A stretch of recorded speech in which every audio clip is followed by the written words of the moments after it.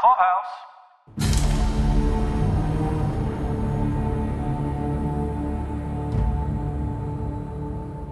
Welcome back to Escaping Gilead. This is Paul. This is Caroline. And we're here to talk about the 7th episode of the 4th season of Hulu's The Handmaid's Tale. This one is called Home. We pick up right at the dock, right where we left June exhaling.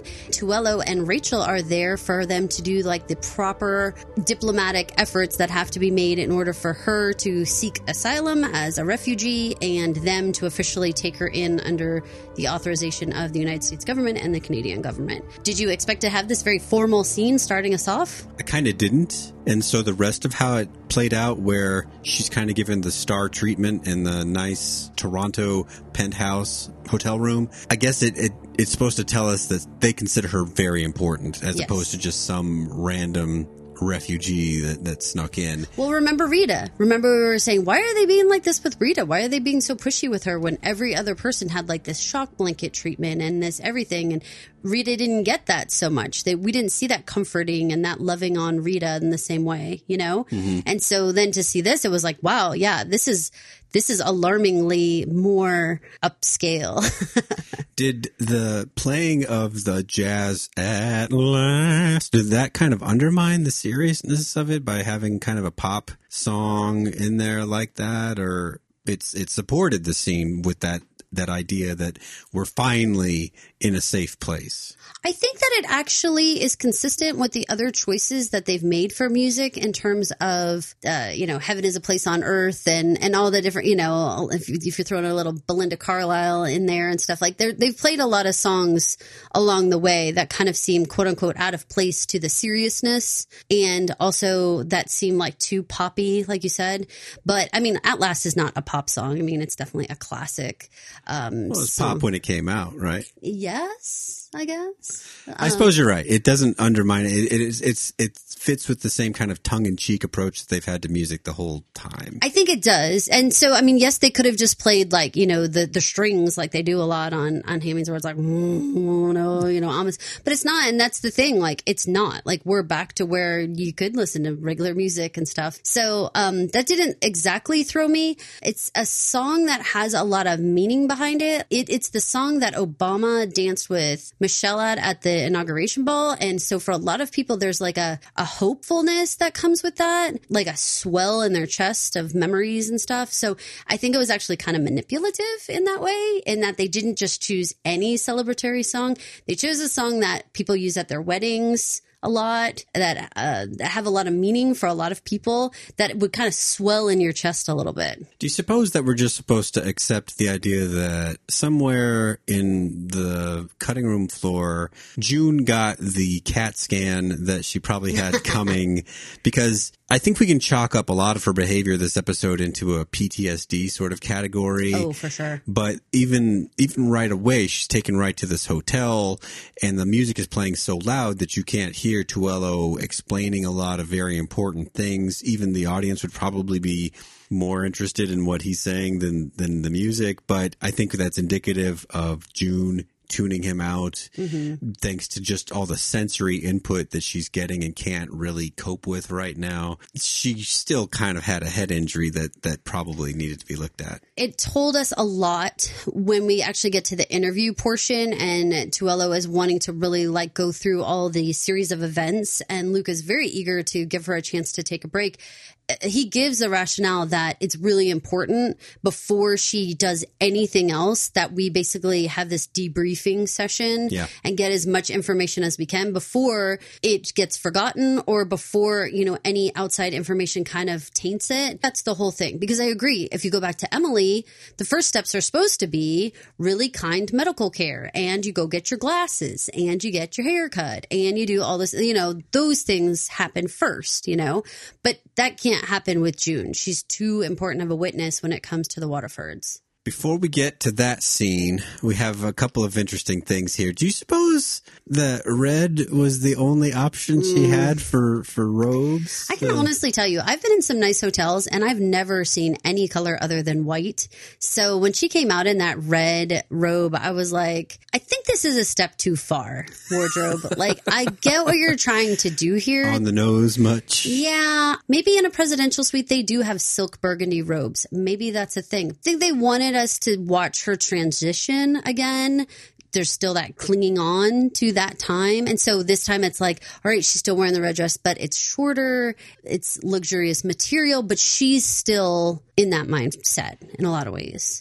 Having not lived through anything close to what she's living through, her ability to adapt to her new setting is slow in coming. And I think that's probably appropriate. And Luke is doing his best to understand, but she's not talking much, right? And so, he's just like ordering dinner and kind of a little cash about it, right? I think he's trying to keep it light. Yeah. Watching him fuss over the table let me know that he wasn't being casual and everything. He actually cared very much about doing just the right thing. How he's like, maybe she'd like to sit in this chair. No, maybe she would sit in that chair. And he switched like the entree plates and he was fussing over the flowers and almost knocking over stuff. It was very sweet. It showed me that he cared very much about doing the right thing here and how to handle it. None of us can appreciate, and it might take even a couple more episodes for it to really sink in, the push and pull of Luke and June right now. For my own self, I would have assumed that I would want Luke to come in the bedroom. And I mean,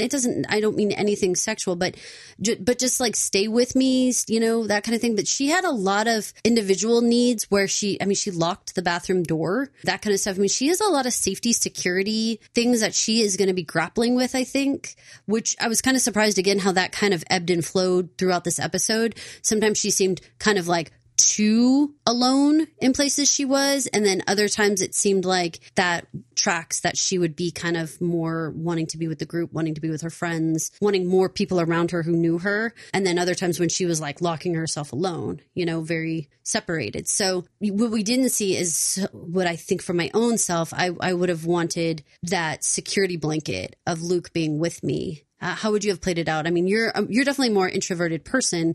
Would you have wanted that time? Yes, I think so. Like that observational, like recalibrating, and that wouldn't necessarily require a lot of other people immediately reacclimating, maybe even just watching TV or something. That would be like, I've been so disconnected from everything and I just want to ease into things again. But she has her process, and her process included sleeping for 17 hours, which I cannot fault her. I cannot imagine how hard I would have slept. I mean, you know me, I can sleep 17 hours current. So I might have been good for like 24, 36 hours, like of just sleeping.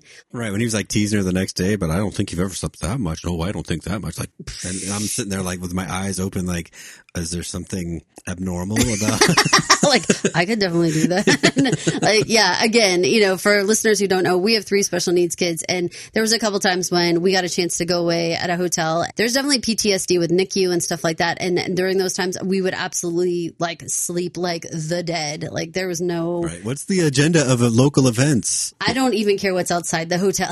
Right. I just want this big, comfortable bed, and I just want to sleep and sleep. I appreciated the recharge, and I think that it's skillful of the writers to be thoughtful of all the different things that's going on with June. We also, I think, need to remember, and they did a good job in the shower of showing all the wounds rather fresh. I mean, she still had, cattle prod marks, and what I swear to God still looks like a bite mark every time I see it. She's recently beaten. Very recently. And the fact that her body showed so many, like wounds in various stages of healing, again, was a good reminder of just the various levels of things that she has dealt with, over time, how much her body's changed. So the next morning, it's like Luke has a weight on him, and he continues the conversation that was started before they even hugged on the boat. Mm-hmm. The idea of who's responsible for getting Hannah out of Gilead, and he takes it back from her and apologizes back to her. I didn't exactly expect that or see that coming, but I've had an interesting TV relationship with Luke where I keep wanting more out of the guy. I'm not sure what it is exactly that I need him to be doing, but there are moments when I feel like, oh, I would have hoped that he turned right instead of left, and I hold that against him for some reason. But overall, I think I like the guy, and this moment made me like him probably more, even though I don't know what else he could be doing. An interesting part of just the way that they filmed the show and the way that they decided to service different characters. At the beginning, we stuck around with Luke a little bit more in terms of the fact that he was trying to go to, the Canadian record keepers and trying to keep up with movement of people and who was there and information he could give. And, everything was still kind of fresh. And they stopped servicing his character. They stopped writing any storylines for him in terms of us checking back in with him in a lot of ways. Up until Nicole came back in on the scene, we really didn't get much from him. So we are being told that he did a lot to look for Hannah and look for June. But the reality is we only saw a little bit, and that was 3 seasons ago.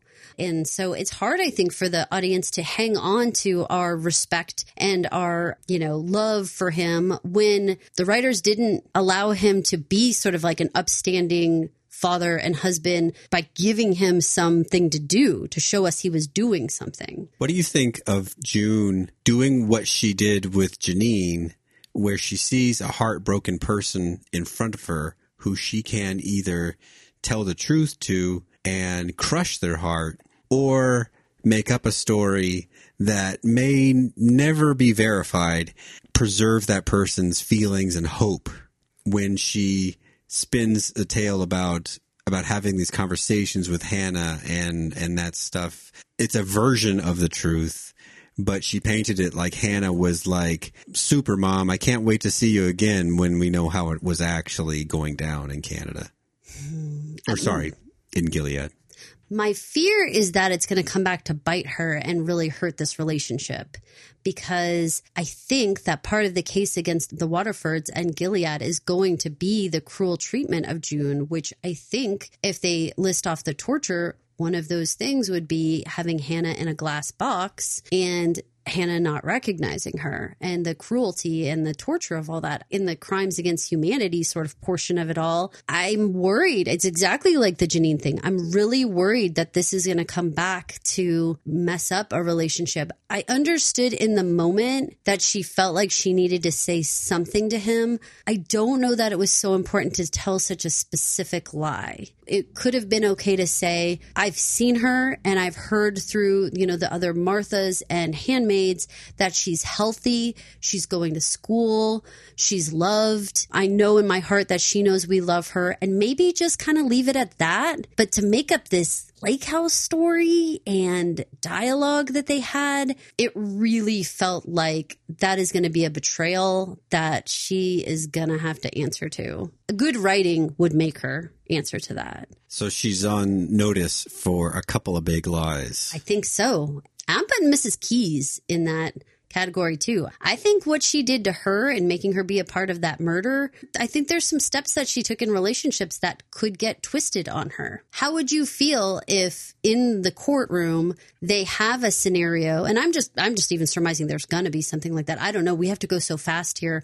I don't know how the information will come out, but don't you think at some point there might be some evidence that they did have Hannah in a box, that Luke is going to find that out? It would have to be June that says it, because the Waterfords were already in custody by that point. But you know who knows the information about both of these? Aunt Lydia. Mm-hmm. She's the one that knows about both these lies. Just for me, it feels like a dangling shoe off the toe of a relationship that's already fragile. And I'm just nervous. I don't know why she felt the need to be so specific. I mean, he didn't go into like a spun tale of all the things he did. And I hiked in the woods and I tried to get there via helicopter and but like he didn't make up a bunch of crap to tell her to make her quote unquote feel better. I don't know that it was necessary to do that. And his feelings would have been his feelings would have been preserved with nothing. Actually, he already knows Hannah's in a bad spot. June was in a bad spot. So if she came back and said, "I tried, I don't know where she is," That'd have been like, well, that's kind of what I expected. Yeah, and or just truly tell the truth that she was with a family who loved her and she was happy and healthy in her world, and she had a Martha who loves her and she goes to school and she has little friends. Those are all things that she could absolutely pass a polygraph test on. You know, she saw her. Yeah, my heart hurt when she started doing that because I thought, oh no, like June as a person she's getting more twisted. I felt a punch in the gut with the Mrs. Keys part, and this was another punch in the gut where I was like, you can't start acting like this, you know, because you're losing your humanity a little bit. You're starting to go down a weird path. This is what I'm telling you about becoming the abuser. You're the one now telling the lies. You're the one making someone commit murder. You're the one in this next scene, we're going to start talking about it near to the end, putting your hands over someone's mouth. Like, I'm worried about you. I have this belief as a viewer who rarely makes predictions that she is not long for Canada. You know what I mean? She's just a hair trigger to go back and try to figure out how to get Hannah.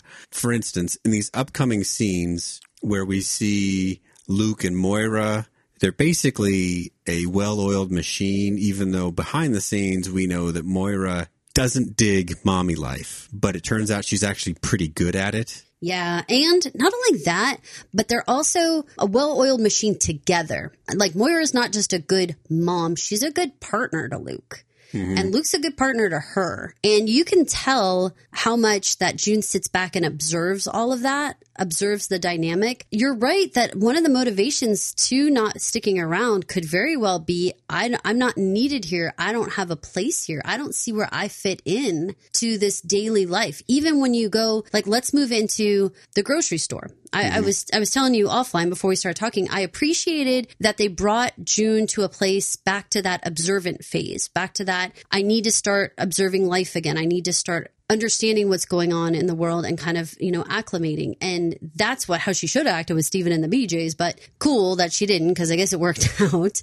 This observant phase where she's paying a lot of attention when they're in the chip aisle. Luke's going to go one way to go get some stuff and Moira's going to go change the baby in another direction. And she's just left standing there. There is a definite feeling of, I don't have a job here. I don't have a role here. I don't actually really know what I should be doing. Combine that with the night before when she's holding Nicole and rocking her, and she refers to me and your first daddy. Oh my God. Paul, that implies that she's first mommy. I fell out when she said that. I was like, oh my God, you're going to actually like introduce the concept of Nick with this baby? That never occurred. It never occurred to me. It never crossed my brain that like, oh my God, she's going to get weird. She is going to get weird about this. And you know what? That is the one shred of hope that Nick actually has of the glowing heart business, because if she starts feeling like she doesn't have a place with these people, but she's got first daddy over there who's still interested in her and she has a role to play over there. I don't know. I do see some storyline possibility there, which is frightening. I'm like, oh.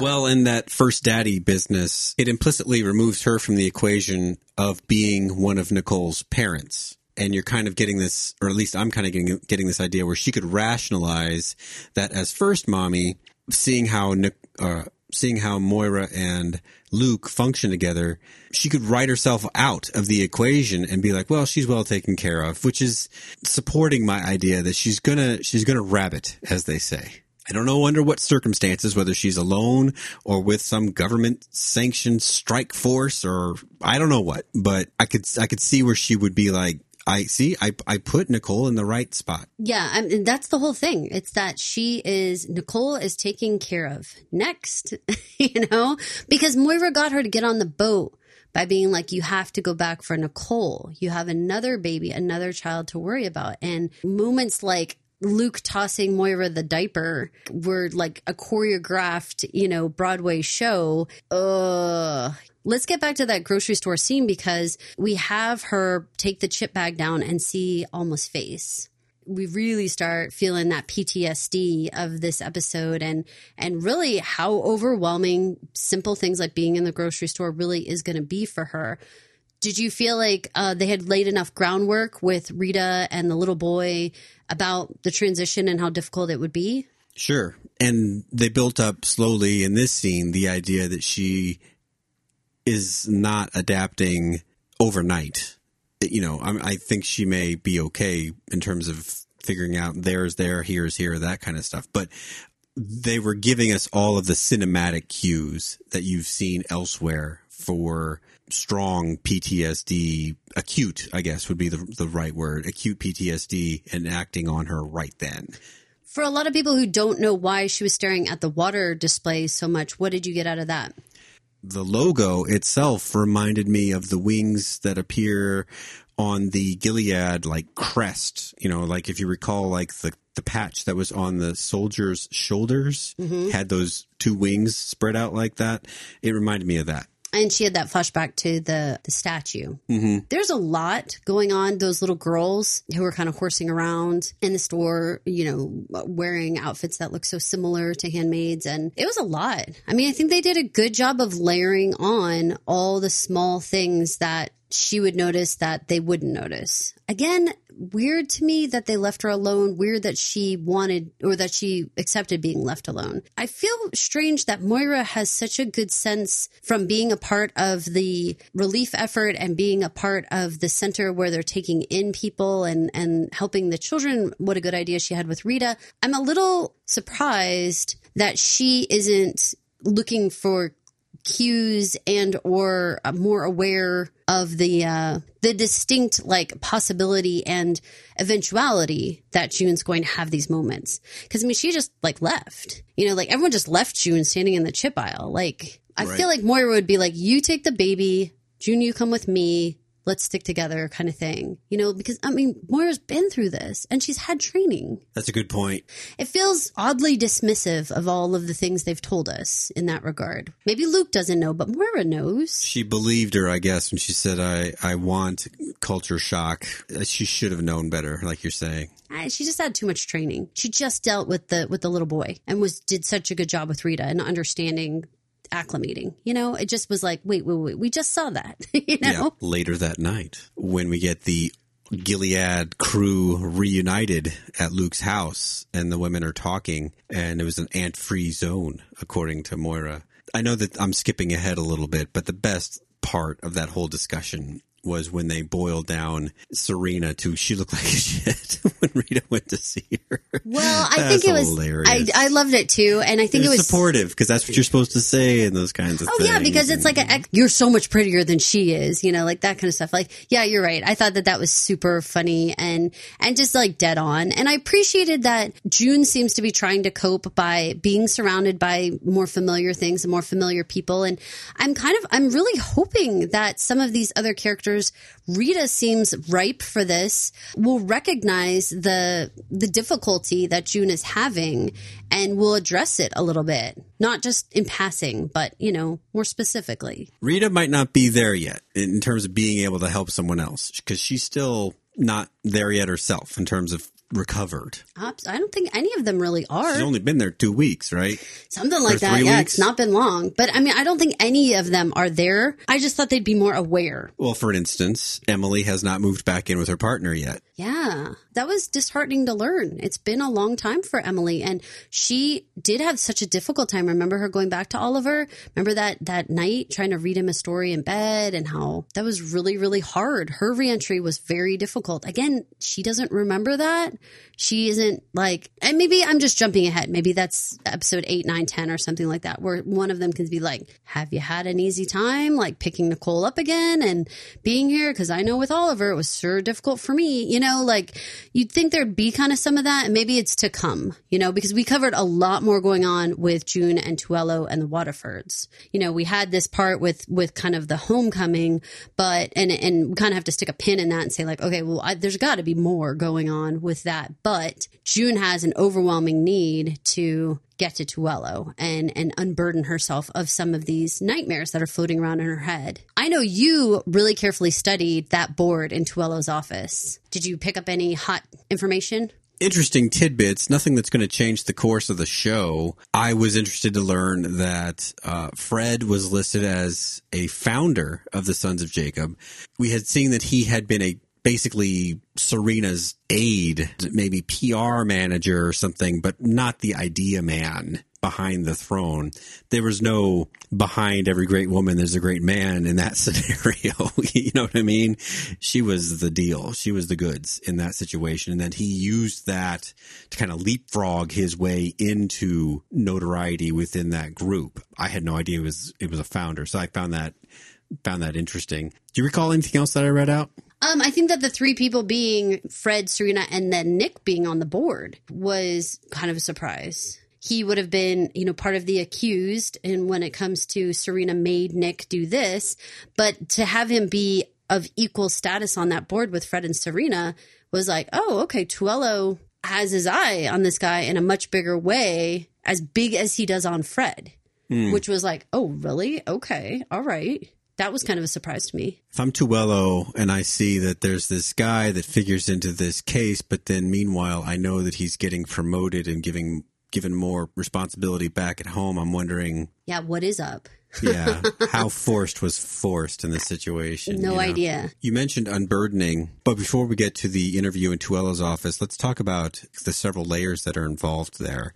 The cuff that's still on her ear that is inhibiting her intimacy with Luke. There's also Serena, now that she knows Serena's pregnant and there. Within close proximity, and how she feels like she needs to deal with that. Yes. And then there's also this further idea that she can, besides just the hatred that she has for this one person, there's also just the undoing that she can do to Gilead through the diplomatic channels like Tuello on a broader scale, Yes. So let's get back to the interview after weaving our way through those things. So the cuff. Luke takes responsibility for touching the cuff, but is that even fair? No, he didn't take responsibility. Well, he was kind of like, I'm sorry.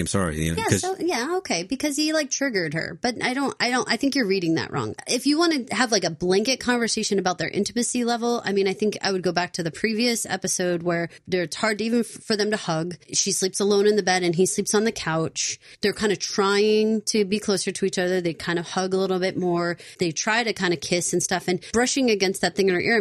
I think he's saying sorry because he doesn't know if it hurts to move it or hit it or whatever, maybe it does. I don't know. If you pulled on an earring, it would hurt. I think that we're watching that progression, and certainly as it ends up is concerning to me. I've seen a lot of people online think that the cuff thing is some sort of tracker, GPS, something like that. And I'm going to say, I don't think so. I think it's simple branding like cattle, and that's it. I'm actually or a bird. Really surprised she didn't take it out again.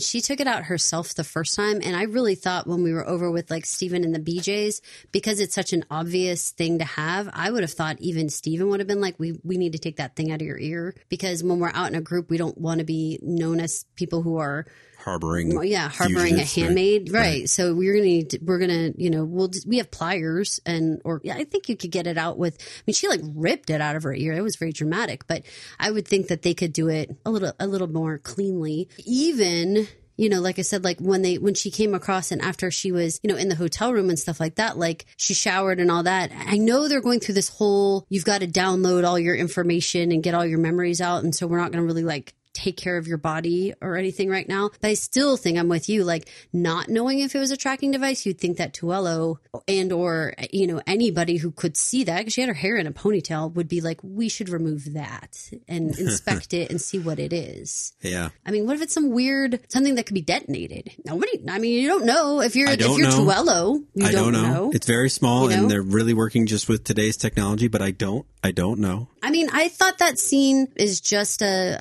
step on the ladder of trying to get somewhere with them. So given the sequence, though, okay, she's only willing to have this certain level of intimacy. And you're right, the cuff thing was awkward, but it probably wasn't what Luke thought it was and what I thought it was. The next scene is that she needs to go put Serena into her place in one of the, I don't know, I've never seen such a satisfying screaming at scene. Well, why did it satisfy you? What did you really appreciate about it? That it was raw and emotional in not a very actory way, in a way where if someone was losing their shit for real, that's what it would look like. I want to make amends. I hate you. And then it just kind of spilled out from there. Mm-hmm. Like it wasn't even poetic or anything. It was just, I hate you. She wasn't hiding behind any fancy language. I don't know. I read it as just very honest and believable. You know, at the very start, I had an issue with Tuello leaving them alone in this room with nobody in any way restrained. This is kind of insane, the way that they're being left in this room. And I was actually surprised,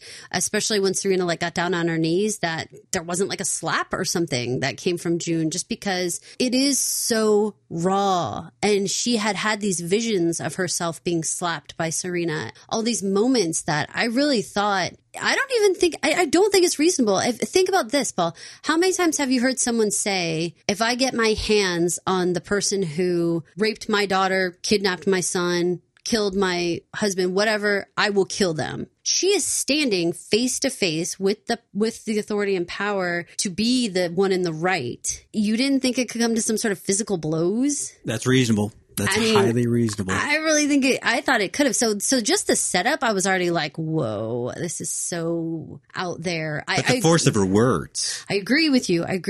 Elizabeth Moss brought it all. Like, I think she said everything she wanted to say, and you could see that she had to get it all out. You know, we questioned with Rita, would you or wouldn't you go to get closure from the Waterfords? Oh, and we both said, like, I don't know that I would go. I don't know I would ever want them to see my face again or know I'm on the planet. June, I don't think that was ever an option. I think she had to get right in their faces and tell them what's what. What about, I hope you have a miscarriage so that you know a fraction of the pain that we've all felt as a sample of God's justice, or something to that effect? I didn't think she was going to go there. I thought there would be some sort of like, I can't wait for you to have this baby and for the government to take it from you because you're an unfit mother, and then you'll know what it is to have given birth and feel this life inside you and then have it taken from you. I thought it was going that way. I didn't realize it was going to go miscarriage. I was a little like, oh, okay. All right. Well, I absolutely saw eye for an eye talk here of like, good that you're pregnant, and can't wait for there to be a problem with that. You know, I saw that part coming. Yeah, for sure. So then with this hate vented out of her soul, she comes back home, does something with Luke. It's like she needed the unburdening to let herself move, I guess, closer to Luke. But the result of it was not something I think Luke would say brought them closer. See, I don't see it like that at all. I see it like we've had this discussion about soldiers at war or like gladiators. And after you go to battle, you've got this like raging adrenaline and you just want to have sex. Yes. And that's like why, you know, soldiers like do the things they do and stuff to civilians. That's what I saw. And that's why I found it cruel, why I would put it in the assault category, non-consensual sex, because she took, you know, something from him. He said, stop. He said, no. She put her hand over his mouth.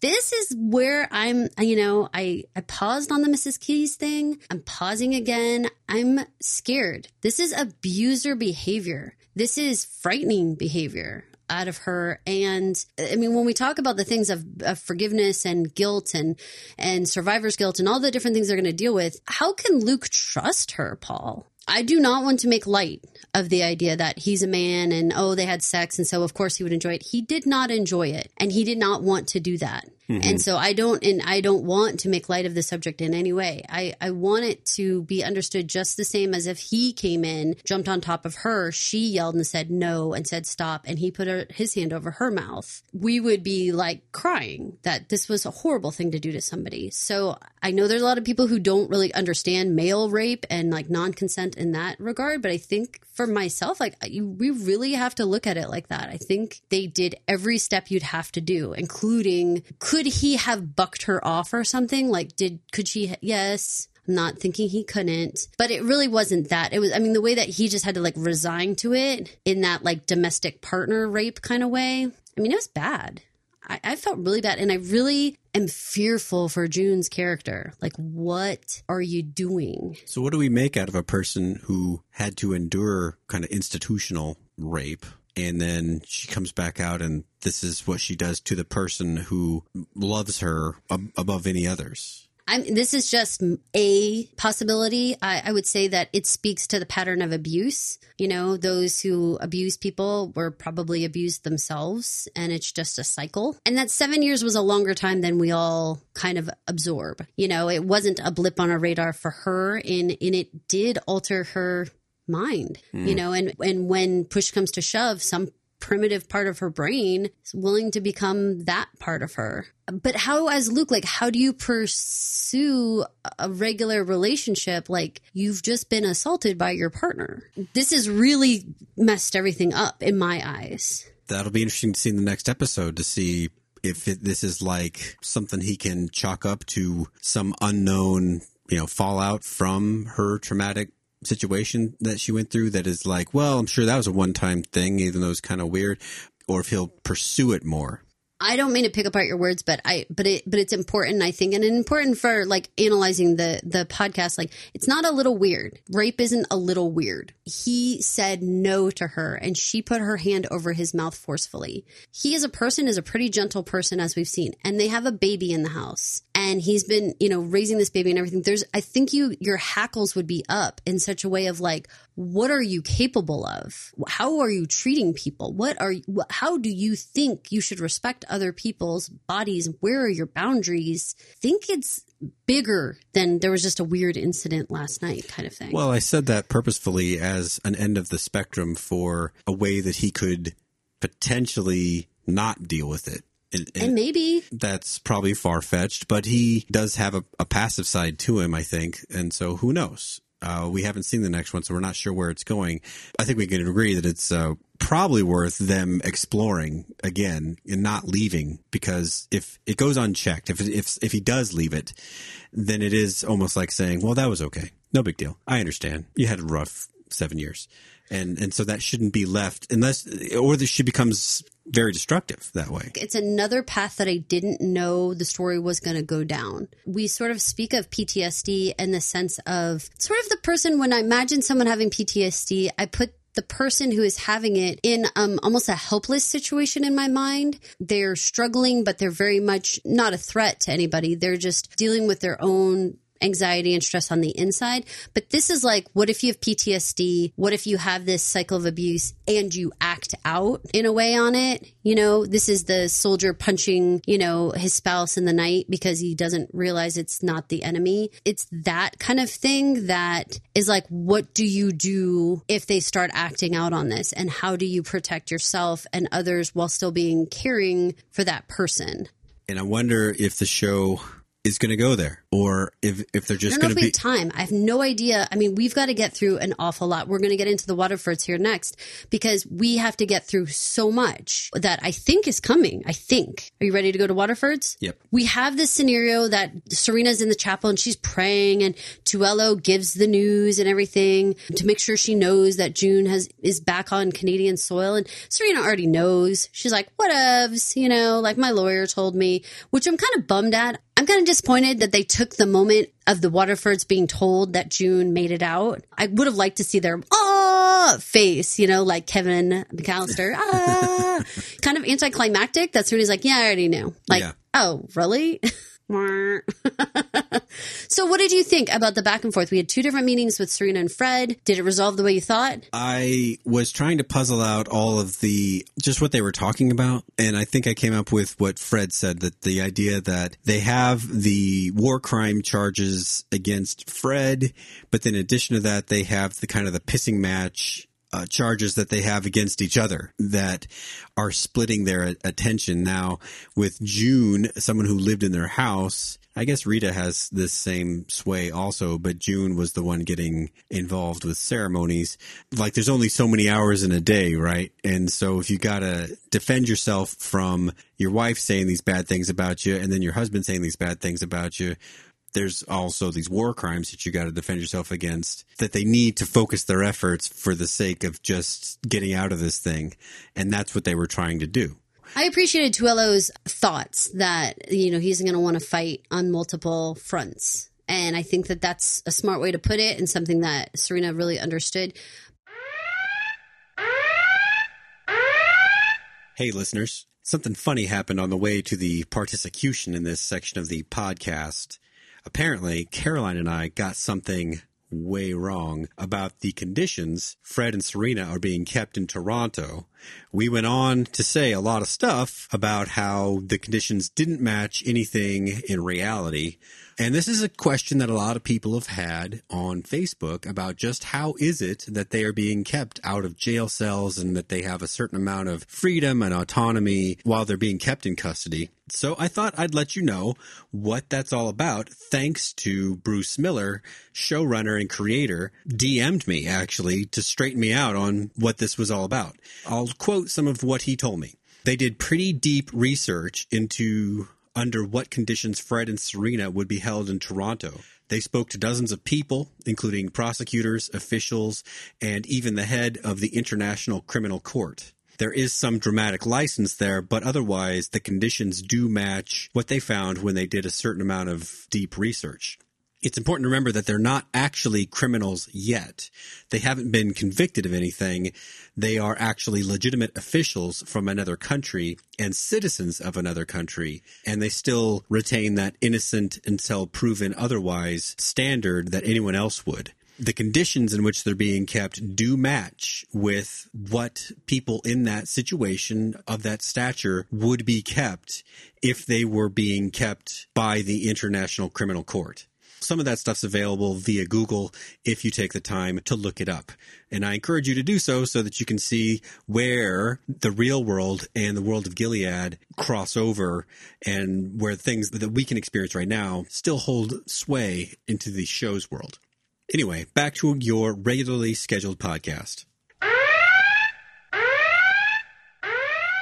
I guess my biggest problems with those scenes are with Tuello trying to figure out, he's essentially guiding Serena, giving her advice that amounts to good advice. Like, aren't you pro-America here? Because they aren't. I think, okay, so the advice that I thought I heard him give was, Serena, get him to work with you and work with us to get the other Gilead commanders and give us information, become an informant, work with us, and use this as saying, look, June can take us down, and they will not take us down and won't use June as the witness, provided the two of us become informants and actually work with them and cooperate to get other people, to get the other war criminals. Okay. And so he that wasn't, makes a lot more sense. Yeah, he wasn't telling him, go in there and change your story so that you two can band together and fight June. I mean, he wasn't saying that. Because June's ultimate advice to Tuello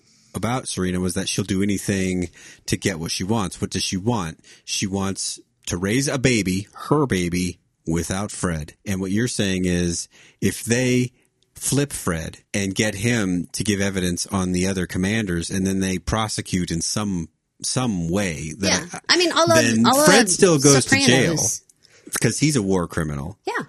But maybe does less time, or maybe is in like, a cushier setting. But in the meantime, maybe whatever. She's probably free raising her baby. Probably. Nicole Hawley doesn't matter at this point because she's going to have her own baby. She's willing, as she says at the end, I need you, Fred. What Fred is hearing is, I need to work with you to get June off our backs. And what she's actually doing is what I just said, finding a way to what you just said. Yeah. Because I don't think Serena has enough sway in the Gilead informant game to be able to get all those other commanders. Whereas Fred can say, oh yeah, in behind closed door meetings, this guy completely admitted to doing this, and you can find evidence of that here. And, he can actually give the war crime evidence, where Serena doesn't know who did what to the who now.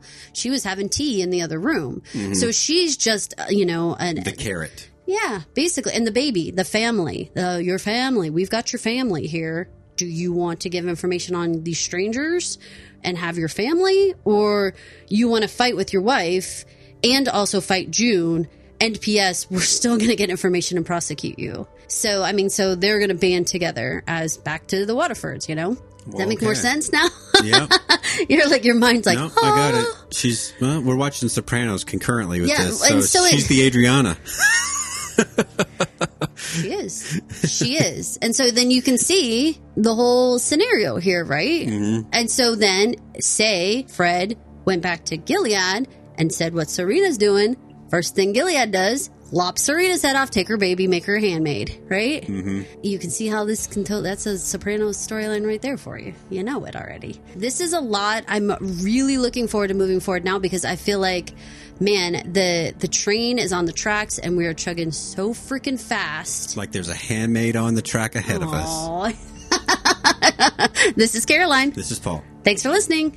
Thank you for listening. This has been an original Pod Clubhouse production. Pod Clubhouse is a podcast network dedicated to encouraging collaboration among podcasters and friends to bring a fresh voice and diverse perspective on a wide array of content. Please visit and leave a comment for us at podclubhouse.com. Rate, review, and subscribe to our podcast feeds on Apple Podcasts. Follow us on Twitter, Instagram, and Facebook. You can find us at Pod Clubhouse. Our DMs are always open, and we'd love to hear from you. Pod Clubhouse.